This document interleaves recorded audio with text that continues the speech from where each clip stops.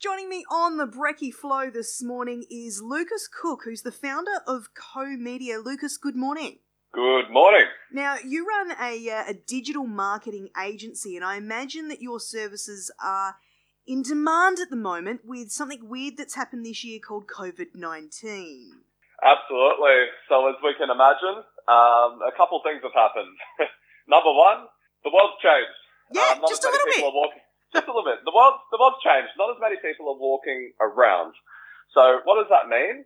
Businesses have had to pivot, they've had to adapt, and they've had to basically go online and create that online presence. And this isn't just, big companies and chains. These are mum and dad businesses that are suddenly in this strange world of trying to do online shopping, from a little gift store and whatnot. Isn't that right? Absolutely. So whether it's an SME, a mid-sized business, a large-sized business, a lot of our clients, on the high end of the scale, the low end of the scale, they've been impacted the same way. Mm-hmm. And what we've found is the bigger they are, the harder they've fell in this time. But it's like you got to adapt, because if you don't adapt, that's what business is about. You got to adapt, and this is one of those times where you have to be innovative. Yeah. So, for example, say you're a small business, whether you're a sole trader or perhaps you've got a couple of employees. Maybe you're in Victoria, so you're really being impacted at the moment, or perhaps you're in South Australia where things are a little bit easier. Yeah. Why is it important to still make sure that you have some sort of an online presence? Yeah, the reason it's important, not only for COVID, it's almost a wake-up call. Now, the reason it's a wake-up call is because this is where the world is heading, mm-hmm. right? Now, Amazon, as an example, Jeff Bezos has added, I don't know how many billions of dollars, I think I read $50 billion in the past couple of months, just as a result of, this online surge that's happening in America. Mm-hmm. Now, the reason this online surge is happening is because no one can shop in person like they used to. The behavior in person is, decreased. And now all that behavior is transferred to online. So, it's about getting your piece of the pie now. The reason you've got to be online is because that's where consumers are hanging out. So whether it's Facebook, Instagram, TikTok even, yep. Where your consumers are hanging out, you've got to find a way to get on there. It doesn't need to cost much either. And I guess we're habitual creatures. So what once might have been a thing, you go down the street, you pop in here, you pop in there. Now, you're doing more of that browsing online because that's now what we've been used to over the last 6 months. But what should small businesses in particular be doing to try and reach their customers or even expand to new customers? Yeah, first thing you've got to do, depending on the industry, you've got to take a step back. Now, when I say take a step back, you've got to understand a little bit more about your target audience, because whether you're on TikTok, Instagram, Facebook, whatever platform you decide to hone in on, and I recommend doing a mix of all, mm-hmm.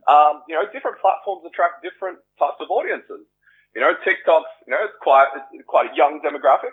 Facebook, Instagram, it's quite neutral across the board. So, my tip of advice for that would be take a step back, understand your customer, their age, where they hang out, do some market research, and then decide which platform best suits, your where you hang out, where they hang out, and, market to that. Make the most of your resources and energy and market in the right place. What about the fear of getting those nasty trolls online? Because, you don't get them when people come into the store. They may complain if there's a legitimate complaint, but, some people are just nasty because they want to be. So what would you say to people that are really frightened about that? I've had a couple clients who, and this is a perfect example, I've had a couple clients who, they've experienced this because, as you can imagine, those in-person complaints now become online complaints. So, what I'd like to say is, if you want to make everyone happy, sell ice cream. Otherwise, continue doing what you're doing, which is pursuing your dream and making a difference, whether it's your family, your employees, your end customers. Just keep doing what you're doing, and don't let those negative reviews get to you. However, one thing that we've learned in these times is, not to take it personally, but take it on board objectively. So look at those negative reviews and pick it apart. Maybe it's the customer service. Maybe it's the shipping times. Maybe it's, the quality of the product. Use it to your advantage, those negative reviews, so you can prevent them in the near future. Okay. And speaking of products, apart from things like face masks, which have exploded in the past couple of weeks. And toilet paper. Yeah. What are the hot products that people that people are selling that are really taking off in 2020? Right now, in COVID, it's all about essential products. We've seen a surge in different categories of up to 600%, even pet products, alcohol. Alcohol consumption is at an all-time high because of all the unknowns going on in the world. So, there's something along with that I just had a quick read about prior to this is pet breeding. It's up 2x. So, pets are in demand. Yeah, right? we're at home more, so, we need some company, don't we? Exactly. And now what happens when you double the production of pet breeding? Naturally more pet food's going to sell. Naturally more pet products are going to sell. And, on the back end of that, the uncertainty, alcohol and being essential products. People buying toilet paper, stocking up on food because, that's just what panic buying is, right? Yep, that's exactly it. But, that still has a flow-on effect to our local businesses and, more people are getting pets.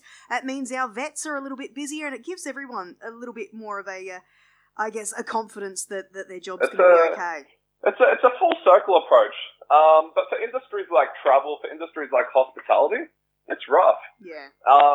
But you just got to adapt because, although for hospitality, they may not be able to come in store and sit down, what can you do to create a takeaway menu? What can you do to advertise that takeaway menu? And how can you do that instead of freezing? Yeah. How can you go out there and weather the storm and play offense rather than defense? And perhaps upload some videos of you messing around in the kitchen, creating new food and having that relationship with your customers in just a slightly different way. Exactly. And, social media consumption is up 70%. Since pre-COVID, so it's a perfect time to really take advantage of, all this, I guess you could say, presence on the internet and get your piece of the pie. Well, some very, very helpful advice there from Lucas Cook from Co-Media. If you want any more information, I highly suggest checking out his website and getting in touch. It is comedia.com.au. Lucas, thank you so much. Awesome advice there. Thank you for having me. It's always a pleasure.